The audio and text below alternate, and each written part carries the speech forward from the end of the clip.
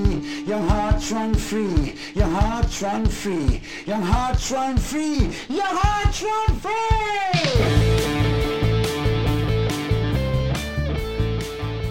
A big welcome to episode 3 of season 4 of the Young Hearts Run Free podcast. Thank you very much for tuning in and keeping on listening to us. I am joined, as ever, by my co-host, John Cassidy. How are you doing today, John? I'm very well. Lovely to be here, Stephen. It's lovely to hear you nice and crisp and clear today. Yeah, I am back on the in the land of the living after a few weekends down in London town. You seem to be liking it down there. I'm glad you're back and amongst us and amongst your own folk. I'm back. My bank balance couldn't survive much longer. We should say this is the final week of the school holidays as well, so you'll still be getting a wee bit of battering about Daddy's wallet. That's definitely the case. But anyway, we're here. Yeah. We're back with another episode, another cracker in store, aren't we? Just. But first, John, I want to get a wee update for you. How's your diet going? Oh, I'm 6 pound down. Is that how they say it? I can see it. Aye, I'm 6 pound down. I think a pound of that was my beard. I took that off. But no, I'm doing really well, man. My 100-day diet started on the 23rd of September. So I'm not eating. I'm eating biscuits. I'm not eating chocolate biscuits. Oh, okay, but it's the small changes. Yep. I'm generally trying not to snack as much. If I do feel like snacking, oh man, I've changed. I'm picking up things like walnuts and Brazil nuts and all that. Fucking carry on. And then, but what I've also found, and I hate to be careful with this, I've found a wee passion for hot and spicy Pringles. Oh, right? I hate to be careful with them, man. So, they are. I must have missed them totally. I've done the cheese and onion and all that carry on, but hot and spicy. Oof, they're not too hot. They've just got a nice flavour to them. But yeah, 6 pounds off. Still no drinking, so still off the bevy. That's made a massive difference, and I'm enjoying my running, which is what we're here to talk about. Brilliant. That's 12 bags of sugar down when you're running, so I can see it in your splits on Strava. Actually, you're fair hopping along these days. You know what? I am running. I'm not fast, but I'm running faster for me. But it feels like the same effort. So there's got to be there's a difference. Something's happened. And what I tell you, once I start doing surge runs, I can hold me back. Surge runs up hills. All will be revealed. All will be revealed shortly. That's good. Well, we'll have a regular update on John's 100-day diet, so we'll keep you updated on that one. Keep you accountable, because you know me, the wheels can come off at any time. It can come fleeing off. Right. No, what? So that's a wee update for me, but I would like you to give us an update about the Chile. What's happening with the Chile? Where are we? So the Chile Trail Race 10k multi-terrain run happening on Saturday the 6th of November in Auchterarder, hosted by Young Hearts Run Free, in terms of entertainment provided by Young Hearts Run Free on the mic.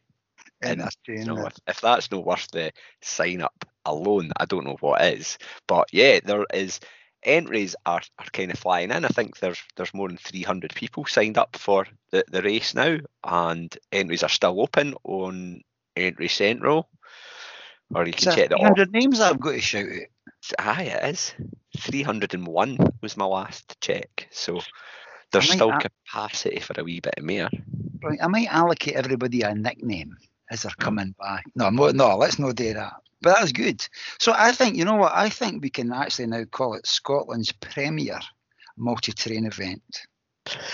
Well, I don't know if that is an award that we can give it ourselves or whatever, but let the fans decide afterwards what they think, and I'm sure it'll still rise to the top, because it's an ace wee route, and it's a nice atmosphere, shall we say. And I've seen, and we love a party with atmosphere. Oh, aye. Rasabbit, eh? That's on the playlist. That's now on the playlist. Yeah, if you've got, in fact, if anybody's got any songs for the playlist for the Chili, then feel free to Fire rattle them in them in. our direction.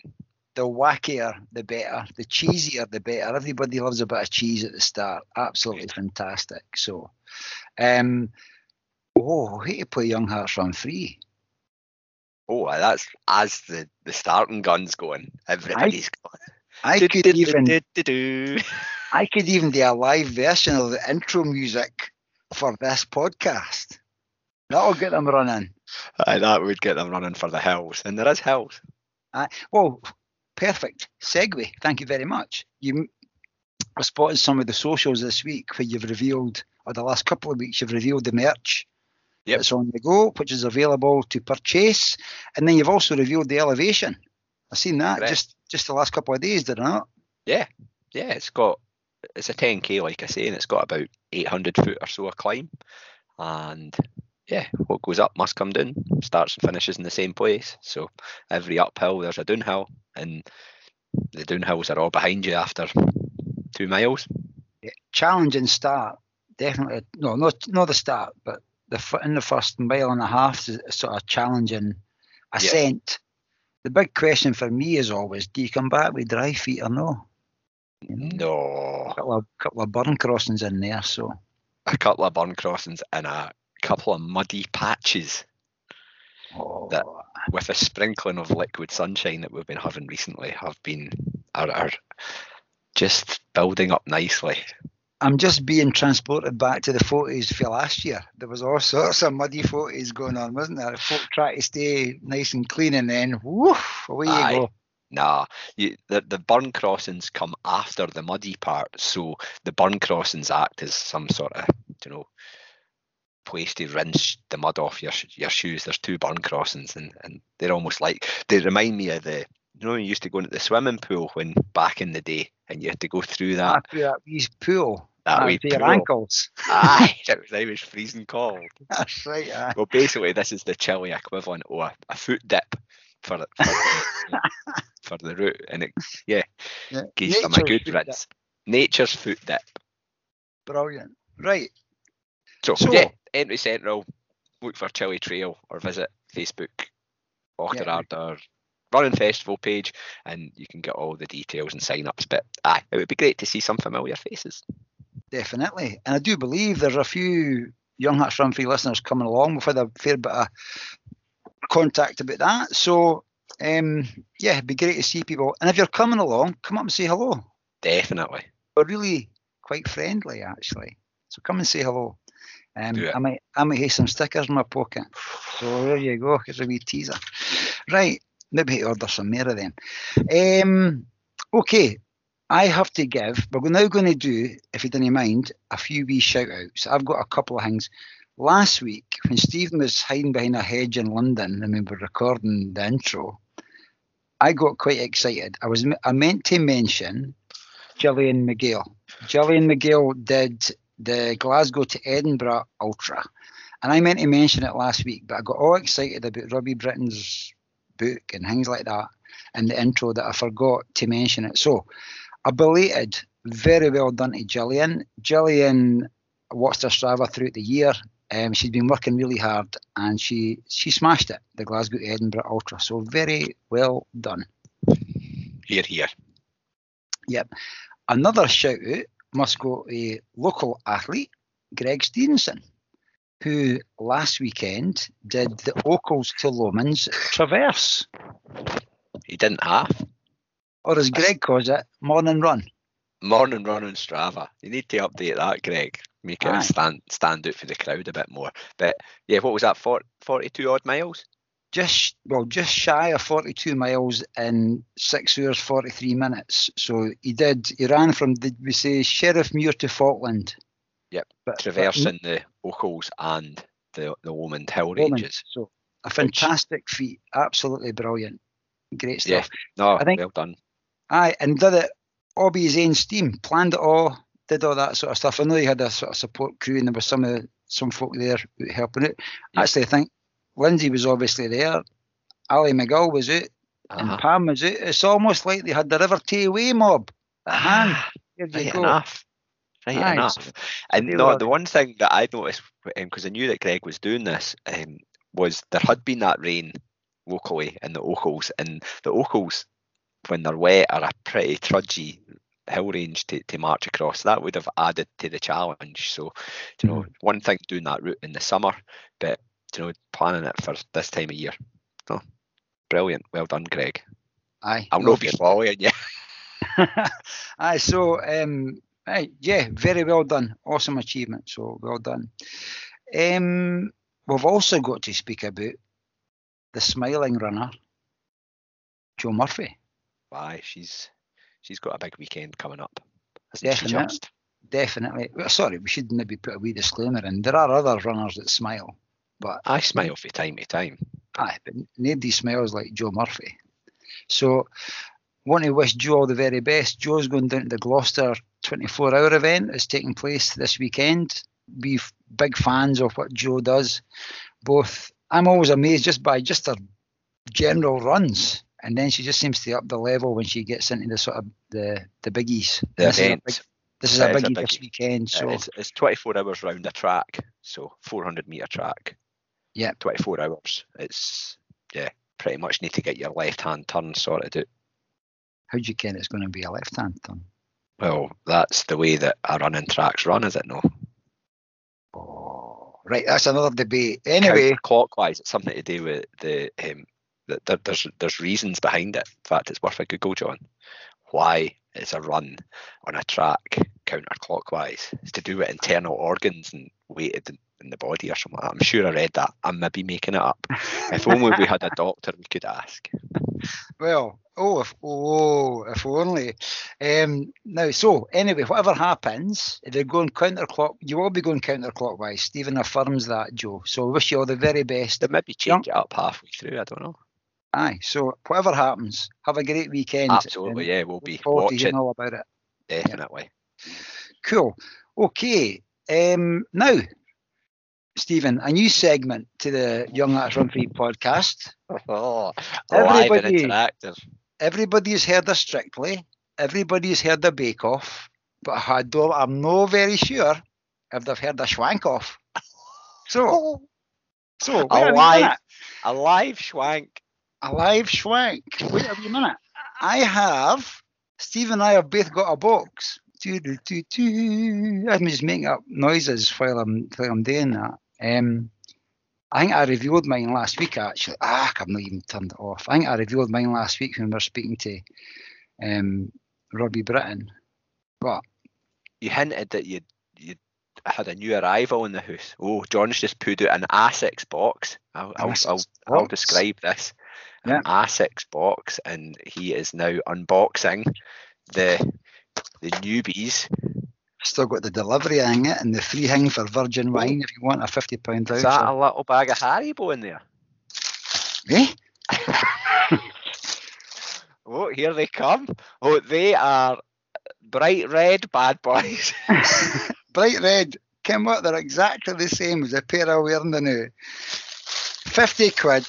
There you go. Right, that's it. So that's my contribution to the Schwank Off. And this mutual Schwank Off continues. Okay, show us your box. Oh, it's a Nike box. Just do it, man.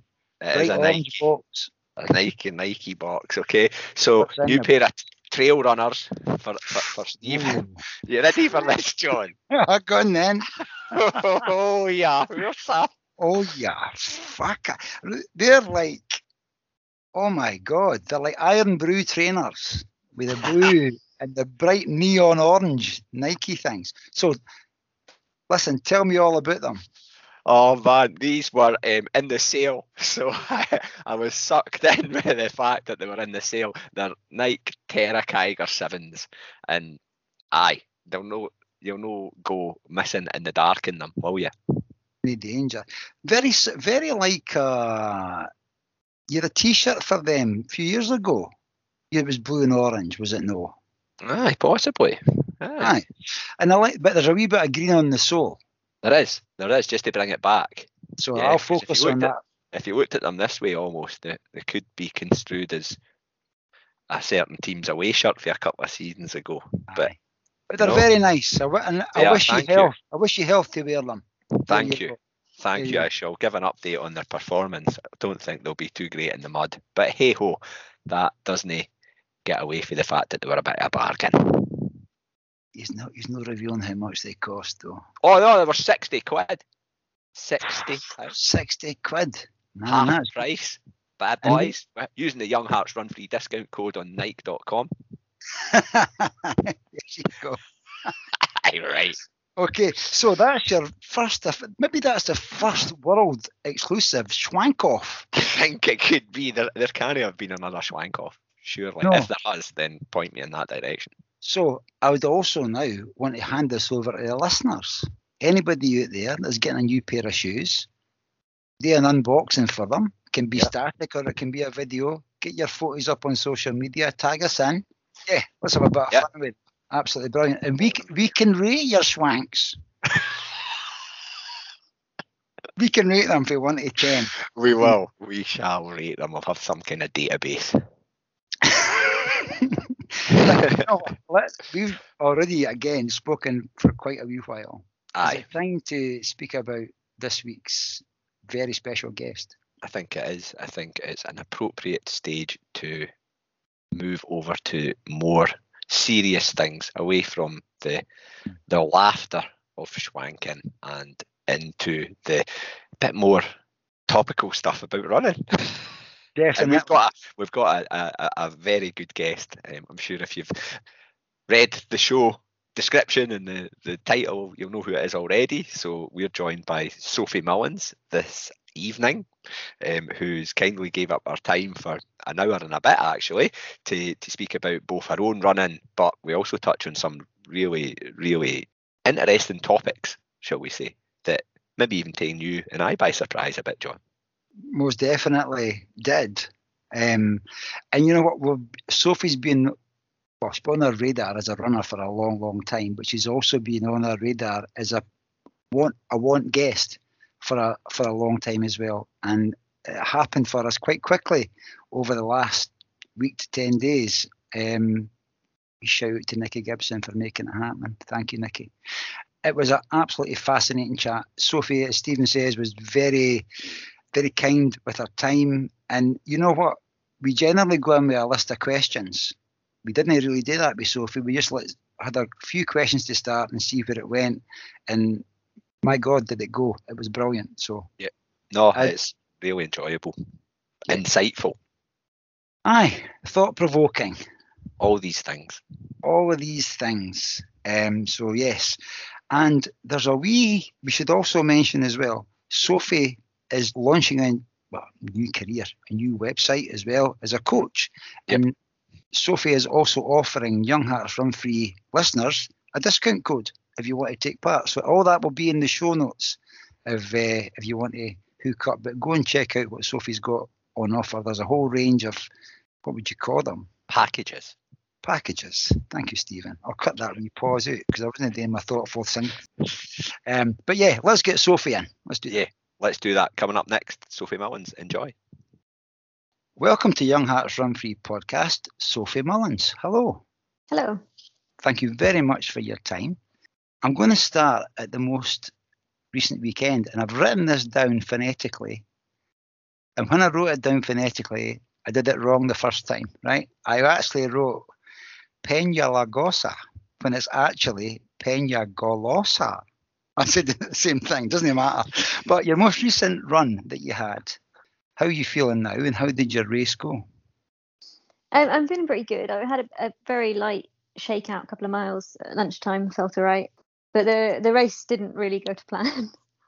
Well, you know, we find that very interesting. When sometimes races are brilliant, we've all experienced that.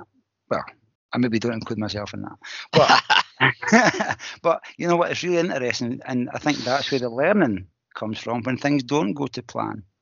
So first of all, can you explain what the race was that you were in, the mileage, the elevation, things like that?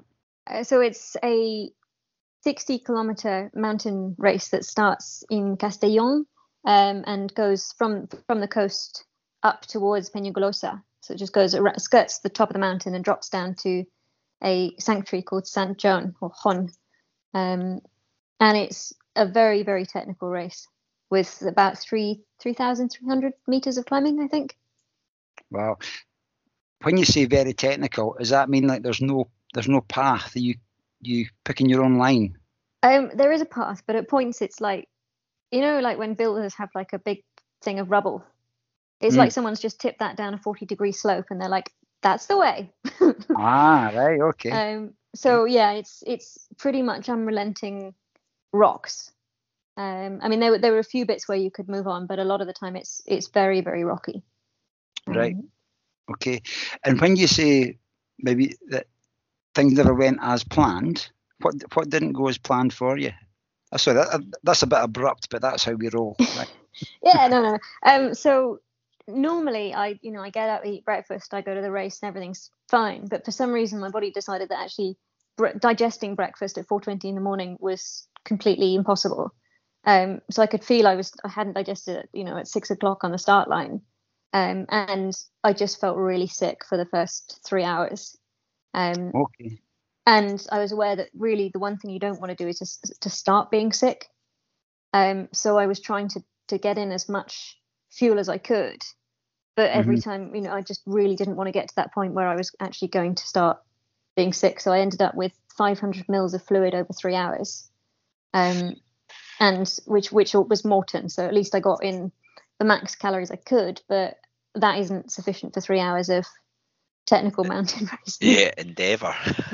Yeah, so by that point it was really, really quite tough to come back. And so yeah, when I got to it's halfway in distance, but you've still got most of the climbing to go. Yes. Which was the first time I saw my mum, who was crewing for me.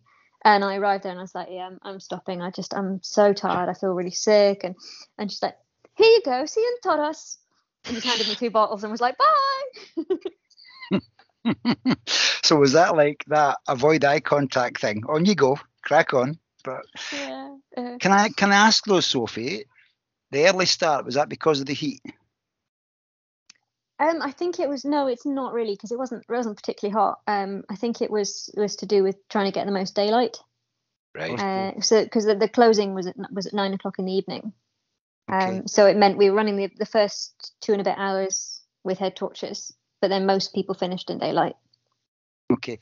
And critical for me, what was for breakfast? So it was a muesli that I've been eating for months and months that we actually went out especially to go and get because we'd run out of it. And anyway, yeah, so it was all of it. So I think I'm going to go back. And when I was in Scotland, I used to use porridge and just overnight oats. So I just have it soaked and ready. So I think I'll be going back to that. Right. It's weird though, isn't it? Maybe it's just sometimes on that day, your body just reacts a wee bit differently, doesn't it? Yeah, I mean, I haven't done an ultra in a couple of years, and I think it was just, I think I should probably have practiced. I mean, I've been thinking, I should definitely get up and practice and get up at 4, eat breakfast, go out for a run in the dark, and I just kept thinking, I should, and then I kept prioritizing sleep over doing that, and I think it just took my body by surprise, and it was like, well, surely she's going to go back to bed at some point. I know. But you did see it through, didn't you? You saw it to the end? I did, yeah. I mean, it was about an hour and 40 slower than I had planned. But yeah, after Mum had sent me on, I started just trying to make friends and chat with people, and which was quite funny because the guys here are so fast on the downhills because they've just grown up running down this technical descents. And I was faster going up hills. So they'd take off down on the downhills and I'd be going, pasa, and letting them go past. And then, they'd hear this little voice a little bit later going, hola, as I'd be behind them again. Yeah. Was so it, I had was it a big race? Was it a big field? Yeah, it's about 1,000. Okay. Right. So it's an Ultra Trail World Tour race. Yeah. So it's one of the big ones. And it has got a right uphill, hasn't it? Looking at the course elevation. I was relieved about because you don't want to come down because it's so difficult. Yeah, I know why. Right, and out and back on that route would be quite horrific. Yeah, yeah. Especially the second half is actually is the nicest running because it starts to get a little bit more alpiney. Okay. So it's a bit nicer underfoot, and you actually see some grass, which I got quite excited about because I haven't seen grass in a while. Supposed to dust. Yeah. And saying that it's been your first ultra for a while, have you got, normally we leave this until the end of the recording, but is there plans afoot then? Are you thinking about doing other ultras? What are you thinking about in the future? Oh, hang on, I'll just look this up because I sent the list to my mum that I was planning on. Hang on. Oh, there's a list. She's Brilliant. got a So list. yeah. So I've got the Costa Blanca Marathon, which is in November, Mhm. and that one is in Finistrat, which is quite near here, and that's about 46 kilometers, and that's about 3,000 something meters of climbing as well. A trail marathon. Yeah. And I've entered the Transgran Canaria Advanced Race, which is 65k. That's in March. Then possibly Madeira Island Ultra. And then Mont Blanc Half, Val d'Aran, and hopefully get into Sierre Zinal again next year. Brilliant. That's a healthy list. Yeah. Well, I know because I missed quite a lot this year, and so there's quite a lot of races that I really want to do. So yeah, next year is going to be the big, exciting European races. Yeah, I think.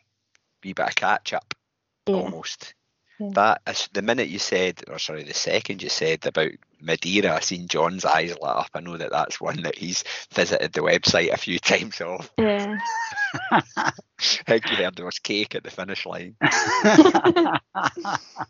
You know what I noticed though, when Sophie was going through that list of races, the big smiles appearing on your face, Sophie. Is racing something that you've missed throughout the pandemic, and does it mean a lot to you? It does, yeah. I mean, I do really love to move fast through the mountains and things, which here is quite hard because it's so technical, so you can't move that fast. But yeah, I do like to. Races are like adventures because it's you and a whole bunch of people all doing something that you all love together. See, the smile's getting bigger. People won't see this because they'll only hear the audio, but it's actually, it's really lovely to see that. And I also love the fact that you mentioned your race at the weekend, that you making new friends as well, because I think that's something that we speak about it frequently, Stephen, don't we? The community of runners and how the network of friendships and relationships grows. Totally, and that was something that actually we wouldn't mind touching on. Sophie's, obviously you've relocated to Spain within the last 12 months or so. Mm-hmm. And what's the scene like there in terms of the trail running, the mountain running scene? Is it quite a thing? Yeah, so I had been here for, I think it was a week before I got a message from Ibej Javia, which is the local running club, telling me that they had a mountain running group and would I like to join. Brilliant. So yeah, and so there's a lot of mountain running around here, and there's a circuit trail that I'll be doing, which is about 21k, but on this sort of terrain. So usually about 21k and 1,000 meters, and different place every few weeks. Brilliant. But on this terrain, you're looking at sort of 2.25 to 2.5 hours for that sort of distance. And is it a mix of expats and Spanish, or is it mostly Spanish? It's almost entirely Spanish, which makes the WhatsApp groups quite fun because, of course, they're mostly using Valenciano, which is the local dialect. So yeah, it makes it doubly difficult. So I spent a lot of time on Google Translate. I bet. Well, hopefully they're being kind to you and not being not using too much dialect dictionary words of the. Yeah, well, no. I mean, like when I'm actually in person, they speak nice and slowly, and they use traditional Spanish, and yeah. It'll be exciting for them though to have you along as well, because we're going to go and speak about some of the stuff you've already done, but having somebody of your stature along at their club as well is a feather in their cap. So works both ways. Yeah, I think they just love running, and I think they love mountains, and I think they just love anyone who loves running in the mountains. Yeah. So like, if you go off and you do something, like I did the vertical kilometer. So there was a regional vertical kilometer championships a few weeks ago, and that was my first race in a very long time. So I thought I'd start small, with the regional challenges. And I came third there, and so I posted it on because none else from the club was there, so I posted it on the club WhatsApp, and it was so much like, oh, congratulations, so much excitement for me. So yeah, and every weekend somebody's off doing something somewhere, and they post their achievements, and whether it's I made it to the finish or somebody's on the podium, everyone's just really excited for them. Brilliant. Yeah. That sounds like a great WhatsApp group or network to be part of. Very supportive, which is exactly what you would expect. But it's great to hear that's happening. I love that. I don't know if I love a vertical kilometre though. Look, I wanted to get at least a race in before Peñagolosa, and the only thing I could find, which was 3 weeks out, was the VK. You're like, there must be something else. There must be. Well, it was a pleasant surprise to get a third, because I've always thought, I'm rubbish at hills, which is partly because, do you know Nicola Duncan? Yeah. Who's just like, you put her at the bottom of a hill, and the next thing you know, she's at the top, and literally everybody else is going, where's Nicola? She's so fast. And when I was in Edinburgh, I used to run a lot with Nicola, and every time we got to a hill, there'd be me sort of puffing my way up the hill, and Nicola standing at the top getting a camera out ready to take photos of the views and stuff, and she's just like, well, this is nice. And so it has kind of cemented my, because I've never been that good at hills, it cemented it in my mind that I was really bad at them. And when I got here, I just thought, I'm just going to run up every hill I can find, and I just made a habit of just running up hills, making every run I went as hilly as I could find. And so I was really pleased that that's actually is paying off. Yeah, so, It certainly sounds like it's bore fruit. It is just sometimes it's just exposing yourself just to that thing that you think that you're not good at, but maybe you are good at it, and it's just that Nicola's exceptional. I think I was always losing ground on hills in ultras, right? Just not quite at the same pace as I would to Nicola. But Stephen's always said to me though, it's about facing. Well, not you, Sophie. For me, it's about facing your fears or facing the things that you don't want to do. I fucking hate hills, right? But Stephen will say to me, "But you only work can't tell reps." But you on no. I've got my own variation of speed work. Right, but you only get better at it by doing it. And that's just what you've said about that, doing that over in Spain. Stephen and I have personal experience of Nicola Duncan on the hill, the Devil's Staircase. We just started it. Next minute, off she went, and she was away past us. So we had to stop. That was in preparation for the Devil of the Highlands that Stephen was doing. We did a wee recce, and Nicola was on the course the same day. Yeah, blinking, you'll kind of miss her. It was like, did somebody just run past me? She got the big smile. Hi. She was lovely. We're hoping one time we'll get Nicola on as well. She's a guest that we'd love to get on as well. We had a good crack with her down at Coniston round Wakeland weekend as well. So she did well there as well. So it would be good to get her.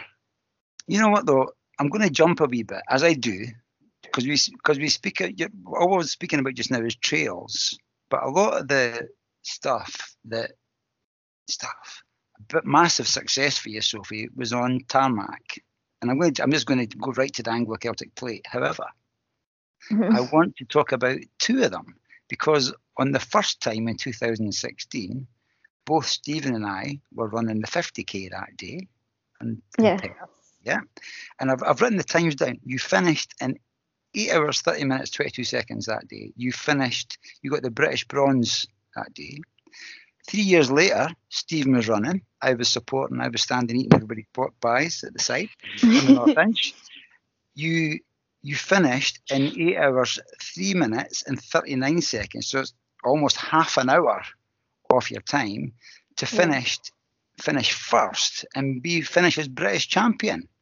So there's obviously. So you're saying that you two have to be there for me to do well. Is that what you're saying? Exactly. See, the next time you come back, we're setting the header like. No, we're heading to Peñagolosa. Yeah, we'll come over next year. Cheers, squad.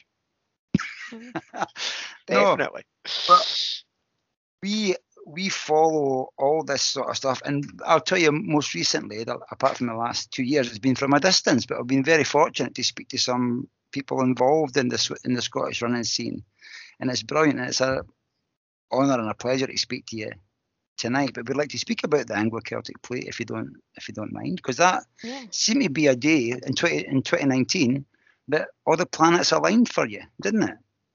Yeah, absolutely. It was an absolutely perfect day in so many ways. Yeah. So, but half an hour is quite a big chunk of time, even over 3 years. What happened in there? And I know maybe you're going to speak about coaching, nutrition, preparation. What was it?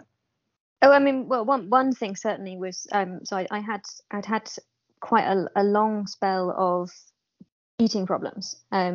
Like about a decade of basically in and out of anorexia, which at times had been really quite severe. And I'd kind of finally managed to put that behind me, which actually, you were talking about Robbie being on last week. It was because my final kind of like, I need to move on from this, was I went to Robbie's training camp in France, and Renee McGregor, the sports dietitian, was there. And she just quietly noticed my slightly odd eating behaviors. And then just quietly, gently challenged them, and did it in a way that just made me think, well, because she asked questions like, well, how many colds do you have a year? And she's like, oh, that's considerably more than average, and she just put enough things in my mind that I was thinking, oh, maybe I could be a better runner if I ate better. So then I worked with Renee and was able to. It took me quite a long time to sort it out, but I did eventually manage to start fueling my body properly. And obviously, initially, you slow down as you get heavier, but then as I got stronger, I got faster. So there was certainly that. But yeah. What I tell you, Simon, you can come back next week and you're going to make links like that with our episode.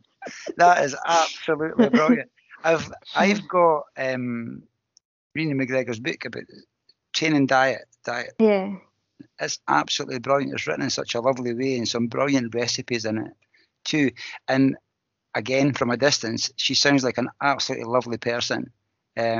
She's mentioned, I think she was put at Damien Hallcott's at the Bat Club or something. I think she was one of the people that lived in the village where Damien Hall moved to. And they're all this running group they've got. Absolutely brilliant. So, but that's good. Now, also, am I correct in saying you're plant-based? Yes. Did that happen at the same time? Did you move diet at the same time? No, I think I was already vegan at that point. Right. Okay. So did your running preparation change as well? Yeah, so I changed the way that I was training, because I had been in Ron Morrison's group in Fife, which was really good for everything up to marathon. It was a fantastic group of girls. And we got team medals across pretty much every single distance in Scotland. And we got the silver and the bronze in different years at the London Marathon. But to really get on with the ultras, I had to change that up a little bit, because those sessions of, really going really hard on the track a couple of times a week, you can't then really get the same mileage as the quality distance that you need for ultras, I guess, because you're just too tired from the track. And so I started doing a lot more of things like tempos and surge runs, and also just going out for very long runs. And I guess that the big difference between the two times that I did the ACP in Scotland was, I guess, I was doing long runs, very few of them on the road. So most of them I would just go quite often with Nicola and also with Rachel Newstead. We'd just go out to the Pentlands and come back 4 hours later. And of course we did that, in all weathers and all sorts. And yeah, but I think that I also, this is about, stars aligning and stuff. I'd been out for a run with Nicola, and we went from Edinburgh to Dunbar, and she didn't like, there was a stretch of road that Nicola really didn't like, and she kept getting faster and faster and faster. And normally when I run with Nicola, we just go for a nice easy paced run. We was getting faster and faster until we were moving at faster than my previous marathon best pace on a run that was 50 kilometers long, or 55k or something. And as we got off the road and back onto the path and we slowed down again, I realized I'd actually recovered from this I think we were doing about 6:20 mile pace or something. And I recovered from it. And then on the day in Perth, when I accidentally went off the front of the pack, I realised that actually I could do the same thing and get myself a lap, because I was feeling, when that happened, I felt really good. So I picked up the pace until I'd got a lap in hand, because I knew after that run with Nicola that actually I could. And it was something that my body had learned how to do because of other runs that I'd been doing. And so that having that confidence meant that once I'd got that lap in hand, everything was just easy. You know, there was about 5 minutes, 10 minutes where my legs felt a bit heavy and tired, but the rest of the time I was just cruising, and it just felt amazing. It was because I'd got that lap, because you have no, at that point, you know, on that course, it's like once you've got a lap in hand, it's quite a distance, and it's very difficult for anyone to close it. And or they can't take you by surprise, because they'd have to go twice to do it. So I had no worries. I was just out for a lovely run, looking at dogs and, you know, tripping over weeds. You looked good from our ringside seat, especially so with the Scotland flag crossing the finish line. That looked all sorts of and I see photos of it on my timeline every now and again on Facebook and things like that, because I think it must be in my memories, and I think I must have put that picture up, and some of the guys in the team as well, and it sounds like it was a special day for you. Yeah, brilliant. It was one of these, we spoke about it loads of times, but it was almost that there was like an electricity in the air that day. It was brilliant, and I think you obviously added to that. Definitely added to that, and that finish is something that I'll remember for a long time. I loved it. Absolutely brilliant. Also, I think it's great as well that Nicola was running faster. Was she running faster because she never liked it and wanted it over? No, so we were on a stretch of road where there were lorries and stuff, and we weren't on it for very long, but she didn't like it. And I think it was maybe it was like a couple of miles or something. But so she just got faster and faster until, you know, I'm looking at my watch and I'm like, I don't know if I can manage 6:20. I was thinking, I'm never going to get to Dunbar. You know, I'm going to collapse on the side. But yeah. But isn't that brilliant though, that you learned that, and maybe I just think that's really fascinating, and that then gave you the confidence on the North Inch that day to do that. Yeah. Brilliant, absolutely fantastic.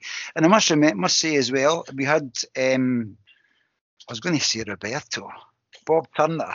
We had Bob Turner on, and that same day in 2019, Bob won you both won the first ever presentation of the Don Ritchie Trophy. So that's a very special thing as well, isn't it? Getting that honour. Yeah. That is brilliant, absolutely fantastic. Is ACP something you would think about again? I think so, yeah. I mean, I haven't totally put aside the road 100Ks. I mean, partly because I'm obviously quite curious, because I ran that in just normal shoes. So yeah, I'm kind of curious to see how fast I could go in carbons. Yeah. But I think this is where I take a back seat. You've heard the terms that we use for such minded people. Interesting. Yeah. Well, have you toyed with the carbon shoes? So I have run in Vaporflies, but I mean that's as far as I go, because I actually think the Alpha Flies are just going too far, you know, because they're not really shoes anymore. I mean, the Vaporflies are, you know, you're still using your feet and using your legs. I think the Alpha Fly is just a bit too much assistance. They're a fair complicated trainer, the Alpha Fly. I listened to a podcast at the weekend. It was Ian Sharman's podcast, Podium Runner, is that right? Mm-hmm. With guy Jeffrey Burns, and he is, as well as being a really, really good 100k ultra runner, that's his profession, is, you know, the science of running shoes. And it's such a really good listen just to get that, for me, a lot more insight into what is going on with them, and how much it's down to foam and how much it's down to carbon, or how little it's down to carbon and things. It was dead interesting. But I used them first time ever at London there, and I'm still wondering if it's placebo for me or actual. I don't know, but they were a joy to run in. That's for me. They are. But for me, I find that the second you slow down beyond a certain pace, so for me, it's about 7:40. If I go any slower than 7:40 per mile, they become clunky and horrible. Yeah, and they feel really counterproductive. So for the 100k, you'd have to be pretty sure that you weren't going to get tired. Yeah, because you wouldn't want to be changing your trainers halfway through. Mm. But it's a fascinating thought. Do you think? Okay, you were 8:03 without carbon. Yeah, and it was fair windy that day as well. It was. I've written that down actually. I'm like that. She said it was the perfect day, the perfect storm. I'm thinking the way the wind was getting up in the afternoon, it certainly was getting. I was starting to sort of tuck in behind dog walkers to try and get protected from it up the riverside way, you know. Yeah. But the North Inch in Perth is a park that means a lot to John and I, both being local lads, and it's in a stone's throw of when we did work in the office. It's within a stone's throw of our office, so it's a bit of our spiritual home, isn't it, John? Yeah, almost definitely, aye. Yeah. And I'm just thinking too, it's going to be. I've changed now since the last ACP was in the North Inch. Next time I go to the North Inch, I'm going to be looking at people's shoes. I never did that before. Now I'm going to be going, they're nice shoes. I'll be booing people if they've got these fancy things. I won't boo anybody. I wouldn't do that. I would encourage everybody. But yeah, it is a great place. And Steve and I we still have the debate about clockwise or counterclockwise, what's best. And Stephen's got a preference, I've got a preference. So no, the other way is definitely better because the wind is almost always straight at you on the river. Yep. And then because the other side where you would have a tailwind, you've got all the buildings. So yeah. So I think my work here is done, John. Did we approach Adrian's thought about that? Yep. I think at some point we did. We have mentioned it. I think quite a lot of people have mentioned it. Yeah, and I must say, when I did my 55 mile for my birthday last year, I took Stephen's advice and I did go counterclockwise. And if I never said at the time, I thank you very much for that, Stephen. You're welcome. That was most appreciated. Most appreciated. Right. Anglo-Celtic play is done, hopefully. And I think it'd be great if it comes back to, well, it will come back to Perth at some point. We should also give just mention the man's name, Adrian's name. Adrian's in the hospital because he had a wee falling off of his bike due to some Edinburgh pothole. So hopefully, I think he was getting his operation today. So hopefully, Adrian, you're listening, and we wish you all the very best and speedy recovery. Hopefully, you're back up and about again. So, where are we going now? Well, I think we want to speak about what Sophie is up to now, not in the racing world, but within the coaching world, if that's okay. Because you've recently launched a new initiative, a new website, which looks really, really good, actually. I was going to compliment you. It's like somebody who knows coding and things like that's been working on that. Very well laid out. It is compared to some others. Yes, it is aesthetically very, very pleasing. User experience very nice on there too. Quite good, yeah. There's some nice feedback, but we just wanted to pick your brains a wee bit around about how you decided to launch. Is it Ultra Potential? Yes. Yeah. And what some of your hopes are for it. So I'm actually leaving Live Code at the end of this month. So I'm going to go full on into the coaching. And the reason for that is I'm absolutely fascinated by coaching theory, but also by the practice of it and the fact that it's not, you think, you can just follow a plan and the plan will get you, you follow everything that it says to do on the plan and you'll get to the race in perfect condition. But in reality, that's not how humans work. There's lots of theory that we can consider, but ultimately every single person is different, but also everyone has a different lifestyle, has different stresses. And one thing we do know for certain is that the body doesn't know the difference between physical, mental, and psychological stress. It's all stress. So, you know what it's like if you have a really bad day at work and you go out and you try and do intervals and it's just rubbish and you just think like, oh, come on, then it just makes everything worse. what I want to do is to actually make training that fits with people's lifestyles and takes into account all of those things. And also, I mean, like, I could follow a training plan and be like, oh, great, this hasn't got any hills in. I'm good at not doing hills, you know. And I was saying earlier about the fact that I used to be really, really bad at hills until I was like, well, this is like when you study for an exam, you know, maybe you've got your French test and your maths test, and you're really good at French and not so good at maths. So you keep revising your French because it makes you feel good because you know lots about your French already. And then, of course, you do better in your French than your maths test, but actually you should be concentrating on the maths. So yeah, the running version of that is, you know, if you're really fast on the track, you keep training on the track, and then you go and you run a race with hills in, and you wonder why everyone's overtaking you on the hills. And it's specificity. It's because they're running up hills. And so a training plan that you download off the internet doesn't know what you're already good at, and people tend to gravitate to the things that they're already really good at. Comfort zone. Yeah, and also, you know, you go out, you smash a session, you feel great, you know. But if you keep doing that over and over again, you'll eventually plateau.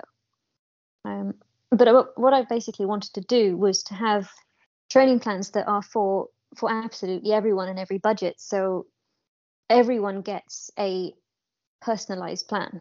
So every option that I've got, even ones where you basically you're getting an 8-week or a 12-week plan, but not a lot of feedback. It still starts with a 15-minute Zoom call.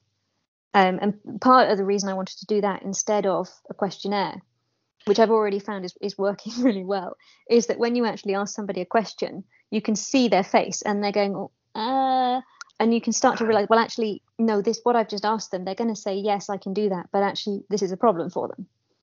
You know, like, you can't, you send someone a questionnaire, but you don't find out that they take the kid to football on a Saturday morning, you know, and so you give them a session on Saturday morning and you wonder why, you know why they're never doing it. And I've not filled my questionnaire in yet. How'd you know that? So I wanted to make it so that anyone that really, because I'm really passionate about running. I love running. Running makes me happy. It's my favorite thing to do in the whole world. And so I wanted to be able to help people who are already good, to help them level up and reach their potential. But I also wanted it to be something that anyone could choose something off of my site and be like, okay, I want to love running. So it's, although obviously my focus and most of my experience is with ultra, I'm more than happy to help people who want to get going from the beginners, from 5K, 10K. But the thing that I'm really passionate about is making it personalized. So I don't offer any cookie cutter plans. Nobody's going to get the same plan as anybody else. Yeah, you can just. It's a pity we can't bottle that passion.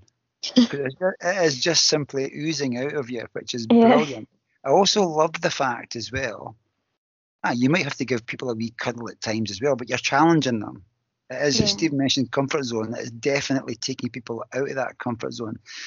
Can I ask though, do you do stuff with mindset as well? Because a lot of it's mindset. You can do the physical stuff, you know, you can do that, but a lot of it's about actually opening up your mind and saying, okay, I can't do it yet, but what do I need to do to be able to do it? And a lot of that is upstairs, isn't it? Yeah, I think so. I mean, I think it depends on the person that you're coaching, because some people want that and some people don't. Mm-hmm. And so I think because there's different types of plans you can choose on the site, I think people will choose ones where if they need a lot of that, or they, you know, that's something that is helpful for them, then they'll choose a plan that has more contact. And I've also got a plan that is for people that really struggle to make any kind of progress at all. You know, who maybe start the couch to 5K and after 2 runs they stop. Which is a plan that will be basically the first few weeks is just you have goals. And then every time they hit a goal, they send me a WhatsApp and I'm like, woohoo! So it's basically holding their hand for 6 weeks until they've made a habit of it. And so that plan, for instance, is very, very, there's a lot of contact. And so it would be 6 weeks of quite intense cheerleading, basically, which is what I've called the plan, is the cheerleader plan. Because I know, well, like, the thing is, I know a lot of people who are like, oh, I tried, you know, and like, you talk about running at work and think people are like, oh yeah, I tried it and I'd really like to do it, and you know, and then it just, life gets in the way.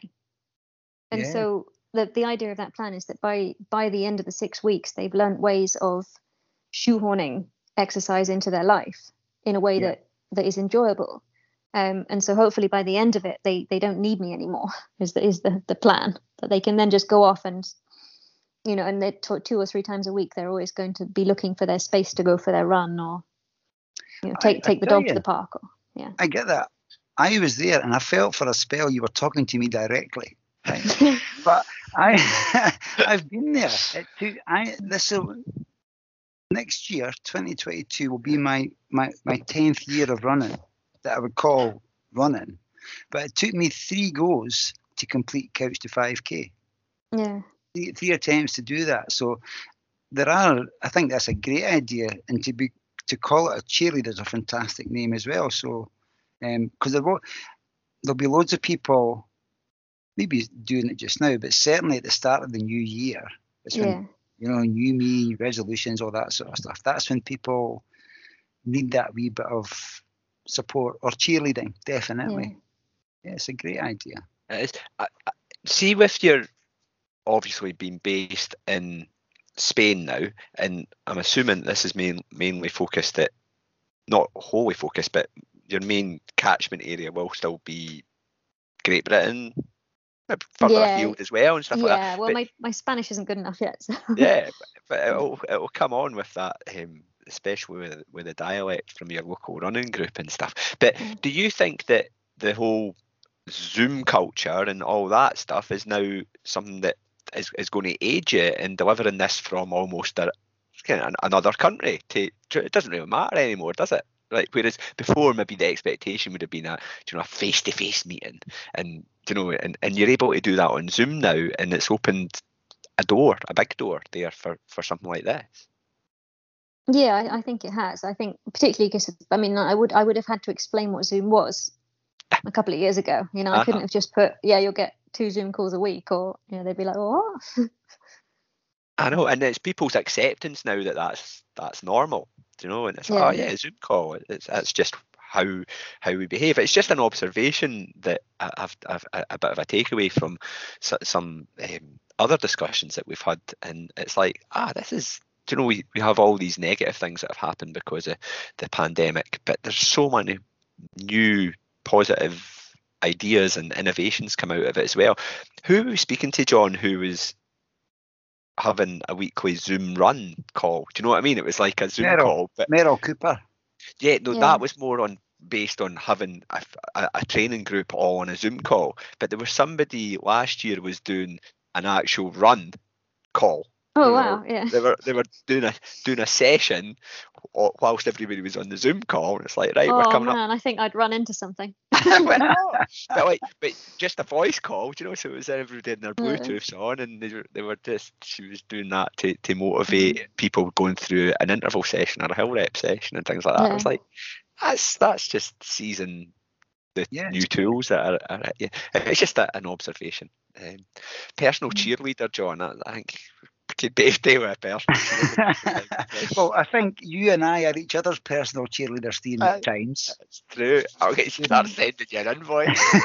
I need to go back a wee bit, actually, because I got so excited we're talking about ACP and things. And you mentioned a term that maybe it's common knowledge with runners. You mentioned something, Sophie, a surge run. What's a surge run? So the way that I do surge runs is a decent warm up, and then I split it, and this is giving away my biggest secret because I reckon this is literally this is definitely the best training for me, at least, and it's definitely the thing that gets me really fit for ultra, and it's this. I've kind of gone through different paces, but this is definitely the right for me. It's 1 minute moving not on a full sprint, but as fast as you can without straining. 4 minutes where you don't drop down to your easy pace, but you stay above it. And I do that for 8 to 12 reps. So it's if you're not fit, it's really hard. Uh-huh. But it's such a bizarre thing, because you pretty much, if you get it right, you're pretty much guaranteed a runner's high.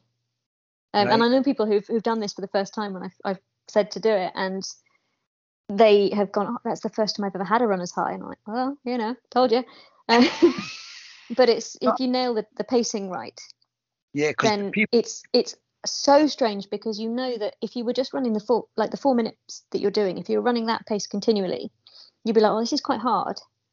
Uh-huh. But because you're putting in that minute first, it resets the brain somehow. So for me, for instance, I was doing it when I was training in the Meadows in Edinburgh, the minute would be at about 3:40, 3:50 pace per kilometre. And then the 4 would be at about 4:20 per kilometre. So it's just that little bit above my easy pace, but easy pace is about 4:40 or so. So it's about 20 seconds off of that. Uh-huh. But it feels easy. So you're getting, because you're dropping down to it. Yeah. It's interesting. Just when you mentioned that, I don't know a lot of people. Well, I've certainly never heard that before, but maybe a lot of other people. No, this is trademark. This is Sophie Mullins' trademark. Intellectual property. I think IP. Quite a lot of ultra runners do surge runs where they just, for a minute or two, they pick up the pace and then drop back down again. But my kind of variant on that is to not drop down completely. Yep. And so actually what you're doing is you're pretty much coming down to your race pace for the, at least for the first half of races, before you get tired. But know it well. But that 1 minute also helps to, it also is things like, trying to get past someone on trail where you just push yourself just a little bit, or you just take in a bit of a climb and you think, oh, it's a short climb, so you just quickly go up a climb for a minute. So it just teaches the body that you might push it and ask questions of it, but then it has to deal with that without slowing down. So any kind of byproducts that you've got of picking up the pace, it has to learn to deal with it on the fly. Because a lot of traditional training is you go to the track and you run 800 meters as fast as you can, and then you sit on the floor or you'd vomit off the side of the track or something, and then you do it again, and then you do it again. But in ultras, what you're actually asking your body to do is repeated. It is like repeated stresses and reps. I mean, you're either climbing up something or down it, or trying to get past somebody, or you're constantly asking different things of your body. It's not like if you go for you do a marathon, you're asking the same question over and over again, which is, can I keep running at this pace? And so your body knows pretty much what it's in for. But in ultras, if you're on the trails, your body is constantly being asked different questions. You might suddenly be going into a really strong headwind. You might suddenly have to go over really technical terrain. And so you're asking your body to suddenly work hard and then sort its shit out. Sorry, am I loud? Sorry. Oh, that's cool. That's cool. Yeah, so it's the surge run will really prepare you for an ultra, because it's much more specific to what you're going to do. Just writing down tomorrow's training plan. You know what? Thank you very much for that explanation. It's really fascinating to hear an elite athlete talk like that and explain that. I will probably never do a surge run, right? Not in the way you've described. I will do my variation of it, maybe. But it's all just relevant. Yeah, it is definitely. But it's fascinating the way that you speak about it and the theory behind it, and also the difference it can make. So hopefully people that are listening in will go out and try it. Go out and try it. No, don't. And then give credit to Sophie Mullins when you get that runner's high. Visit ultrapotential.org. Yeah. If anybody says, where did you learn that? Sophie Mullins, you need to speak to Sophie. That's what they'll be saying. So, but yeah, we'll certainly link in the show notes to Ultra Potential, definitely. And as Stephen says, it's a great look and feeling website as well. And loads, go to the coaching, go to the page, the training plans page. There's loads in there. Absolutely. I go to the philosophy and the FAQ. That was my. There you go. Every page is worth a visit. It is. No, it's great. It's great. Do you know what? One thing that I must say, Sophie, is I really admire the fact that you've made it accessible to all budgets. Do you know that? Do you know that you've got the more intense ones, and then that you've got, and every one of them includes that tailored, personalised training plan. So yeah, good luck with it all. Thank you. It sounds a really exciting venture, and fingers crossed that it takes off like I'm sure it will. Just like a surge run. Well, you know what? If that surge run was a wee teaser about what's available from Sophie Mullins, my God, absolutely fantastic, brilliant. Can I take us to the West Highland Way? Yes. Can we do that? Because that's one of the.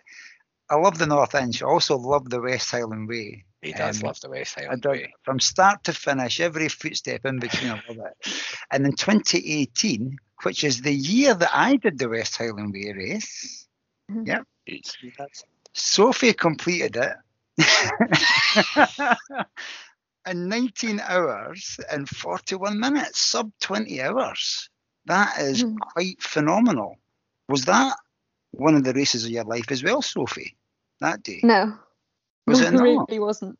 No, so I had a really bad fall, and I cracked a rib and chipped my shin bone on the lock side. And you still finished 12 hours ahead of me, eh? So that's about 30 miles in. 35 miles in. So I got as far as my crew, Beinglass. And up to there, I was hobbling, basically. And my crew patched me up like you wouldn't believe. I did an amazing job. I didn't mention the rib, but they fixed the leg. And once they just got the strapping perfect for that, so then I was able to run again. But I lost quite a lot of time before then because I didn't have any. I had to walk because the leg wasn't working. It just kept going from under me. Right. Number of questions just entered my head, right? But with a rib, how was the breathing after that then? So it was absolutely fine. And it was quite a high up rib, so I knew it wasn't going to be. I knew it wasn't dangerous. And I knew it was just going to be very bruised and very sore. And it wasn't. It was definitely. I could feel it was definitely intact as such, and it was a crack, not a break. Because if I had any concerns otherwise, I would definitely have stopped. And I advise other people to also, if you have any worries about, talk to the race medics or whatever. But I could feel that it was likely cracked, but certainly not actually broken.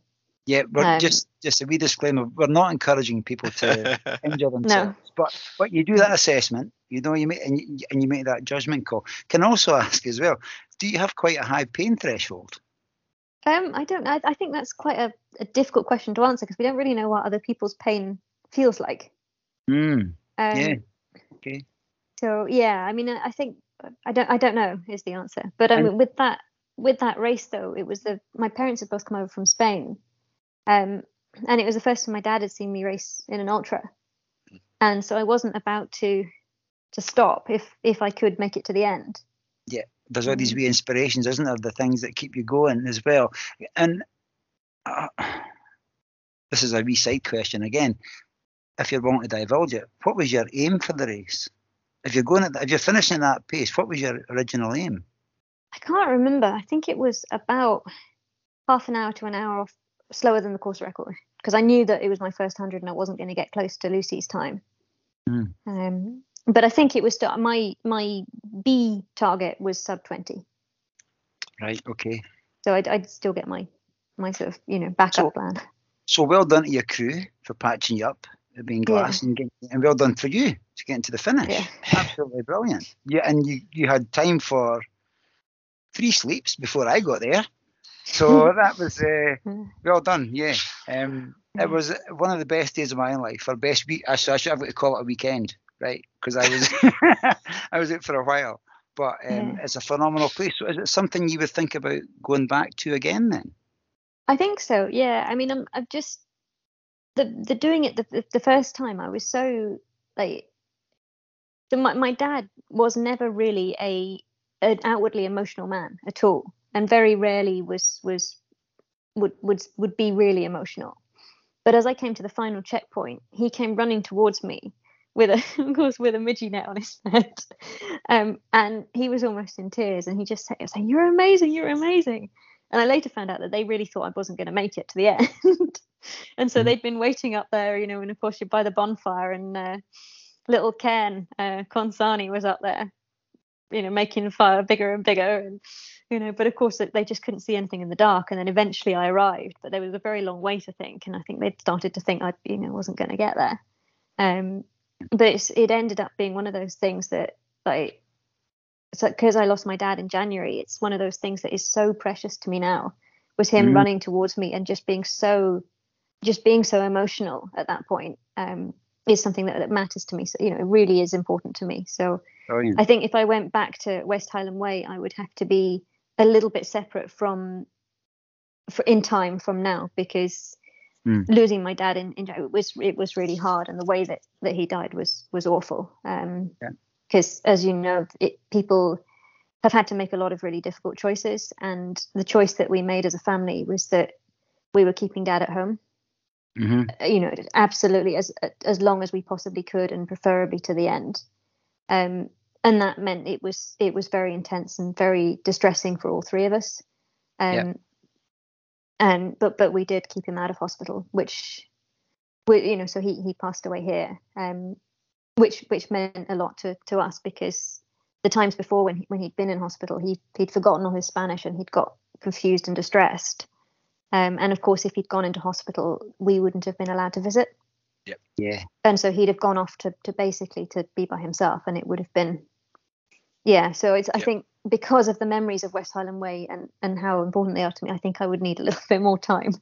Yeah. To process things before I go back there. So yeah. Definitely. But I'm really sorry. Sorry. No, you go. Sorry, this is your moment. Sorry. But yeah, I'm really pleased I've got that memory, but I think I need a little bit more time between now and then. So, yeah.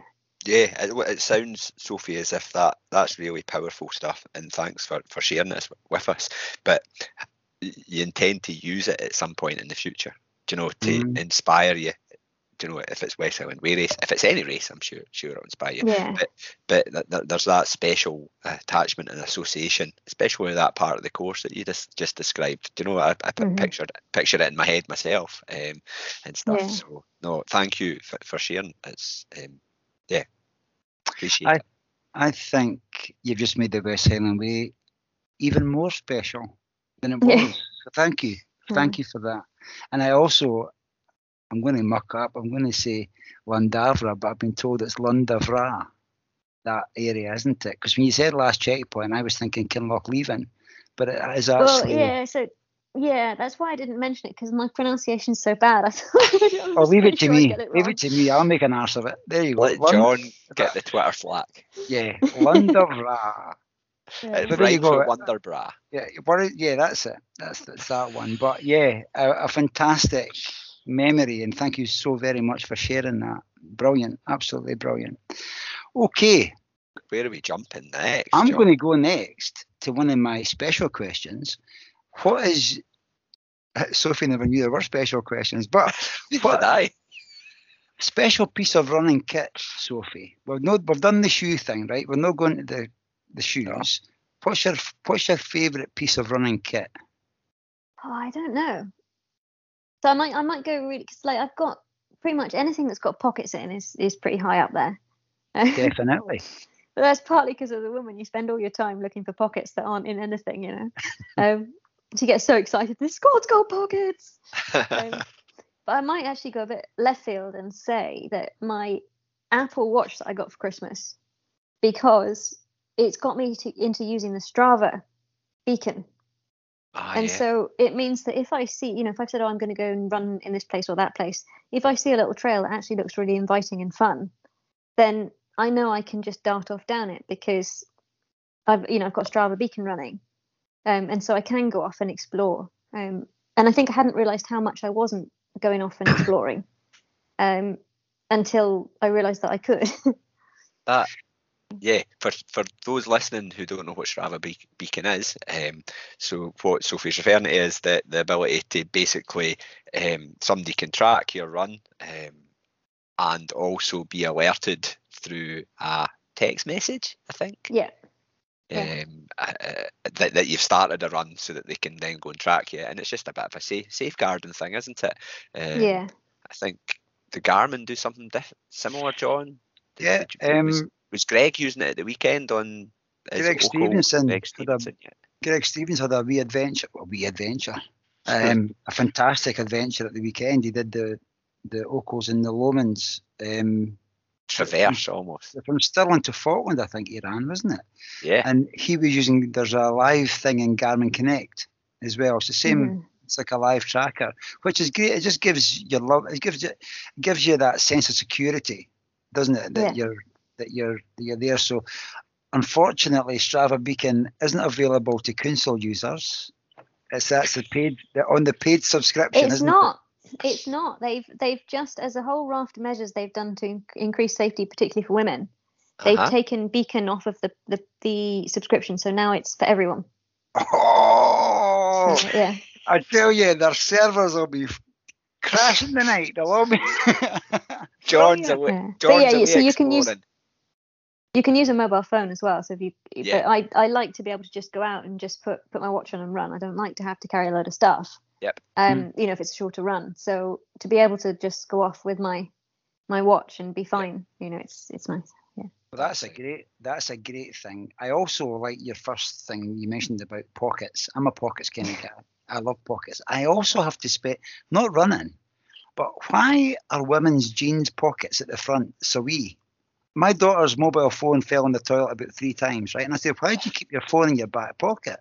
She says, because you can't fit it anywhere else. Yeah. Can't fit it in the front pocket. They're just wee tiny things up to your knuckles.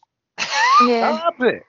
This is an appeal to jean makers worldwide. So there's already been one. So there's a writer called Caroline Criado Perez, and she wrote a book about the gender data gap. And the title of the book is just slipping my mind for a minute. But she's on Twitter, but she's done all sorts of things, including starting a petition to, I think it was Levi's, asking them why we can't have pockets. And I just don't get it. Is it something to do with the cut of the design or ladies' fashion or something? It's like almost everything in life is that women's stuff is designed to look good and men's stuff is designed to feel good. Okay. I mean, I'm sat here right now in a pair of men's Calvin Klein pajama bottoms because, the first time I bought the same pair was 15 years ago. And I thought, well, and the reason I bought the men's 15 years ago was because the women's were tight fitting and didn't have pockets. And so I thought 15 years had gone by. So I went back on the website and thought, because they'd literally fallen apart, because I don't buy a lot of clothes, but they had literally fallen apart. And so I went back to go and buy a pair. And of course, the women's are still tight fitting with no pockets. And if you get into this, you'll just find there are women all over the world begging for pockets. Yeah. I seriously, I never knew about it until a couple of years ago when I'd said it was because my daughter kept dropping her phone in the toilet. Yeah. She'll love me for talking about this, but anyway, it'll be fine. It'll be absolutely fine. But then I said to Meg, I said, she says, put your hand in there. And I was like, I couldn't get my hand in there. It was unbelievable. Yeah. And then since, here we go, Confessions of John, when I'm hanging the washing out, I put my hand in all the pockets and they're all the same, these wee tiny things, So never going to find any money in there. Anyway. Okay. I remembered the book. I remember the name of the book. Okay. Invisible Women. Invisible Women. Brilliant. Yeah, it's an absolutely fascinating book, and it covers all the data gap, which includes things like the fact that because heart medicine's only ever been tested on men, because women are complicated, obviously, and mess up data. There's certain points in the menstrual cycle where women's heart medication puts them at higher risk than if they didn't take it at all. Cars are, for instance, most of them are only tested with a male car crash dummy. And so if you look at the statistics, women come off much, much worse in car crashes. They're more likely to be injured, more likely to be severely injured, and more likely to die because car manufacturers don't test with female car crash dummies. And those that do don't publish the statistics because they're so bad. So the only car manufacturer that does is Volvo. So Volvo are the only car manufacturer that actually care enough about women to thoroughly test their cars for an anatomically correct female car crash dummy. I can just sense the female Volvo drivers of Young Hearts Run Free punching the air with glee right now. Yeah. You know what though, Sophie? You've opened the door to something that we said we might speak about. And if you're happy to do it, then we will. And that is about menstrual cycles. And Stephen and I have discussed this many times as a topic that we want to speak about, but you're going to be brave enough to speak about it. So, read a blog recently, and you mentioned it on there. Do you want to speak about? There's no easy way for me to say this, but menstrual cycles and training and running and races. Do you want over to you if you're happy to speak about that? Yeah, so we don't have a huge amount of data or knowledge so far, because nobody's done a huge amount of research into this. And a lot of the research that has been done has been on quite small groups. But there are certain things that we do know for sure. And that's that for some people, the second half of the cycle can be quite difficult, which is caused by a rise in progesterone. And so the first half of the cycle quite often for people is the best time to be putting in the hard work, the fast work, and anything that's potentially those kind of sessions where you worry a little bit that you might twinge something. So things like the downhill running sessions that you have to do if you're going to be an ultra runner, and anything really fast and anything really hard. And if you're going to do any back-to-backs, they need to be really, if you have a menstrual cycle and not on the contraceptive pill, then that's the time to do your hard work. And then kind of right in the middle of the cycle is when you can actually go out and do those long runs with like hard sections in the middle of the long run, because your body can cope with it and it can recover from it. And that's the real key thing, is that it's not just that your body can manage it, it's that it's got the tools at that point in your cycle to also recover, because you're protected by estrogen. And so, but one of the obviously the more interesting things, of course, is that if you look at the menstrual cycle that is as it's presented in scientific literature, the phases that they use to describe the different parts of the cycle are completely useless to athletes, because it's all about how to get pregnant. So it's like, well, this is the luteal phase, and it's like, well, that's great, but there's a lot going on there, you know. And so when you actually look at the phases that are used in the scientific literature, like there's one phase where progesterone and estrogen are very, very low, and in the same phase, progesterone is at absolutely top level. It's the highest level it's going to be in your cycle. So it's both the lowest and the highest. And so as an athlete, you know, looking at the menstrual cycle from a scientific point of view, using that kind of terminology about, you know, the different phases of the cycle is useless. And so I think a lot of the research that we've got, which says, oh, in the first, you know, in this part of the cycle, this is what you need to do, and this is how you should train, because we're using the terminology from the scientific literature, it's actually not that helpful. And so it's much more down to the athlete and coach to work out a bit more about what is happening to that particular athlete. So, for instance, at the beginning of your cycle, you have very, very low hormones, but you might have a bit of inflammation. So the athlete themselves will know whether they really feel like going out and training hard at that point. But 2 or 3 days into the cycle, as estrogen starts to rise, you should be feeling good and wanting to train and able to train and recover. But then again, as it drops, we're still in technically the same phase. So, you know, if you talk about it by phases, which unfortunately a lot of even the sports science is still doing, it's not that helpful, because towards the end of that phase, your estrogen has dropped off. But at that point, there is a tiny, tiny little peak in testosterone. So actually, that's a really good time. If you can work out when that is, that's a really good time to be. If you want to up your weights, for instance, those are the days to do it. And then for some people, so as I was saying before we came on to the podcast, some people you suffer a little bit with progesterone rise, and that happens towards the middle of the last part of the cycle. And as progesterone rises, it can make some people feel sluggish. You get a lot of inflammation, your injury risk increases, and you can get a little bit of breathing difficulty.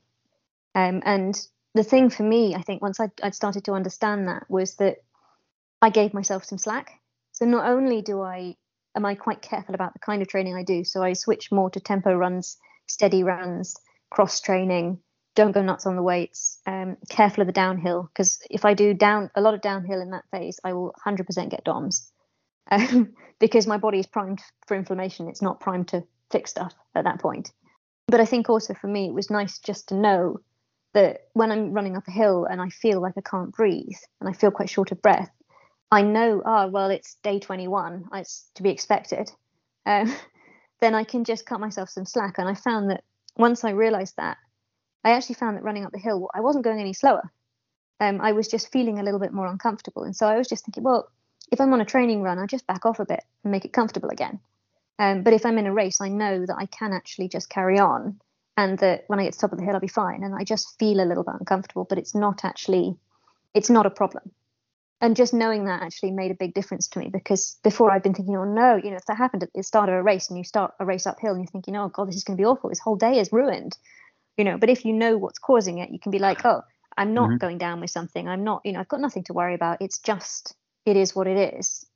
Then actually, particularly with something like breathing, where stress, of course, makes it much worse. Once you've actually accepted what it is, and you take that deep breath, and you're like, oh, actually, I feel a bit better now. So yeah, I think there's an awful lot of progress to be made still, but I think there are certainly some things that we already do know for sure, but a lot of people don't know them. Mm-hmm. if any of that makes any sense, I'm not sure if it does. It does. There's a lot of big words in there for me, Sophie, right? But what I'm going to say though is the progress that we have to make is having the conversation, Yeah.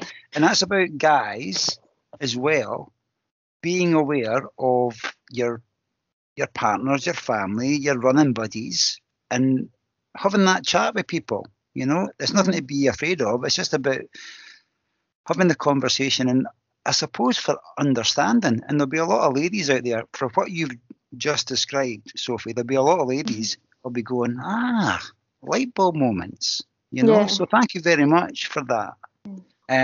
But yeah, no, it's fascinating. And you've obviously looked at yourself and been aware of how you are and understood how you are. So yeah. Thank you very much for doing that. That's really insightful. I do some coaching myself, nothing to the degree of what you're doing or anything, Sophie, but it's even just handy for me to hear that and and relate it to some of the people that I work with and things like that, because it is, like John said, it is a conversation that needs had, but it isn't just because it's especially for guys, it's uncomfortable to speak about or whatever, but it's life. And I think that's been really refreshing to hear that perspective on things. For us, we just we've got a race planned, we just rock up to the race and hope we didn't get injured, and I don't know anything more than that, but to have this chemicals balancing at different times in the month around the system and things like that, and then okay, is that going to be my sweet spot at that particular time when the race is, or will I be battling with a different part of my cycle and things like that? It's something that I think guys just have got a complete, well, no, all guys, John, unawareness of. So it's been really insightful. Thank you. Sorry, I'm having a chuckle because there'll be some of our listeners listening going, "Whoa, I wasn't expecting this." But you know what? Welcome to the real world. This is what life is. This is what it is. So thank you very much for that. Much appreciated. I think we better chap on the door of the Dialect Dictionary, Sophie. Stephen, I'm going to let you do this so well. I'm going to let you introduce the Dialect Dictionary. Yes. At this stage of a podcast recording, we offer guests the opportunity to contribute a word or phrase or term or whatever into our Young Hearts Run Free Dialect Dictionary. My word is it's a Spanish word, and it's ánimo, and it literal translation is like strength, courage, or spirit, but you hear it throughout races, so it's what people use to encourage runners, but it's the thing that you hear almost all the time, from the very start to the very end and very middle. So there's no like, oh, you're halfway or you're nearly there or whatever. You just hear this same word, which is ánimo, and it's like they don't care about where you are in the race. They're asking you to be strong and brave and courageous and full of spirit in this moment. And so that's a word I really love, because it's a fierce word, and it's ánimo. And you can say it with vigour. Go and spell it, please, Sophie. Can you spell it? Animo. Animo. Brilliant. I was right the first time, and then I put a double E, but it was ánimo. Right. So and encouragement is like, come on, you. Yeah. I'm trying to think of a Scottish Yeah. Scottish term that sums it up. But they're all Well, in the probably just UK, it's swearing. quite often we're telling people where they are in the course. It's like, oh, nearly there, and it's like they don't care about that. They're just like, right now, be strong. I know. It's I perfect. shout, looking good. That's what I shout. Yeah. Just because if you tell somebody they're looking good, then they start maybe feeling it, even if they're looking like an Yeah. absolute bag of shite. I tell Sorry. you, Uh, Animo. I'm going to use that. And I very often, if I'm even walking, right, you see somebody running, I'll start clapping and going, "Come on!" Yeah. The right to do for a jog, but then I'm going to start shouting, "Animo!" Maybe they'll want to pull us. I was in Chamonix during the UTMB, and I went on the day after, so the final day of the UTMB, when the last people were coming down to the finish. I went up that way because I wanted to go up and cheer people on and things. And every time I was kind of scouring for numbers, and every time I saw a Spanish one, I was going, "Animo!" And their faces would just light up, because it's such a word from home. And they would be kind of trudging and really quite like looking quite closed and dark. And then their face would just light up, and I got to the top so high. I was just like, this is so much fun. I'm tempted to go down and do it all again, I like that though. It's in the moment where you are right now. Yeah. Strength, courage, spirit. I love that. I really do. I like that. So it's in. Did we have another Spanish word at one point? Casey came away with Casey Morgan. Phrase or a word. I'm not going to try and remember. So yeah, it's in our Spanish appendix, which is at the start, of course, of this imaginary dialect dictionary. It will come out at some point, maybe Christmas 2029 or something. Brilliant. He says. Okay. I want to point people in the direction of Sophie's Instagram and Twitter as well. At the moment, it's called Runs Rights Code. Whether a departure from the rights code part of the world will force a change in that, I don't know. But I'm going to still keep coding, so yeah. Right, okay. So Runs Rights Code. Or same on Twitter and Instagram. Give Sophie a follow, and you'll be able to get the links through to the Ultra Potential website as well from both those. So yeah, and Strava. I don't know if you're encouraging people to follow you on Strava or not. I've sent you a Strava request, so. Have I not accepted it? Well, I just did it in the last 20 minutes. All right. So no, it's always good to know where to connect with somebody. So just a wee couple of signposts. Definitely, yeah. But I think you can get all of that stuff by going to Sophie's Ultra Potential website. You get it from there as well. So just a wee shout out for that again. But Sophie, thank you so very much for your time. It's been a pleasure. We sort of went a wee bit off the cuff somewhere in there, but you know what? It was absolutely fantastic chatting to you, and you've been so open and honest and sharing so much. So thank you very much. I hope one day you come back to the North Inch, and I will shout Animo to you as you're going round there. No, it'd be lovely to see you. I hope one day we can have a big Young Hearts Run Free get together. That's going to be fantastic. But I'll be very emotional. I guarantee that. But it'd be bubbling away. But thank you very much for your time. I wish you all the very best for the future. And hopefully one day we'll see you back here in Scotland and we can have a get together. But you'll be away faster than me. But Stephen, I'll hand over to you. I just echo what John says. Thanks very much for giving up your time coming live from the Costas, so to speak. It's been really, really interesting, and we've touched on some topics that are maybe, like John said, some listeners will go, whoa, what's that? But it was really refreshing to have those conversations. And I just want to say, good luck on the up and coming Costa Blanca Trails Marathon, and then those big plans for 2022. We'll be keeping a close eye on your progress at them, and don't be surprised if we give you a wee tap on the shoulder to come back and speak about them again, because we like re-catching up with guests. It's becoming a habit. So no, thank you very much, Sophie. It's been a pleasure. Thank you very much.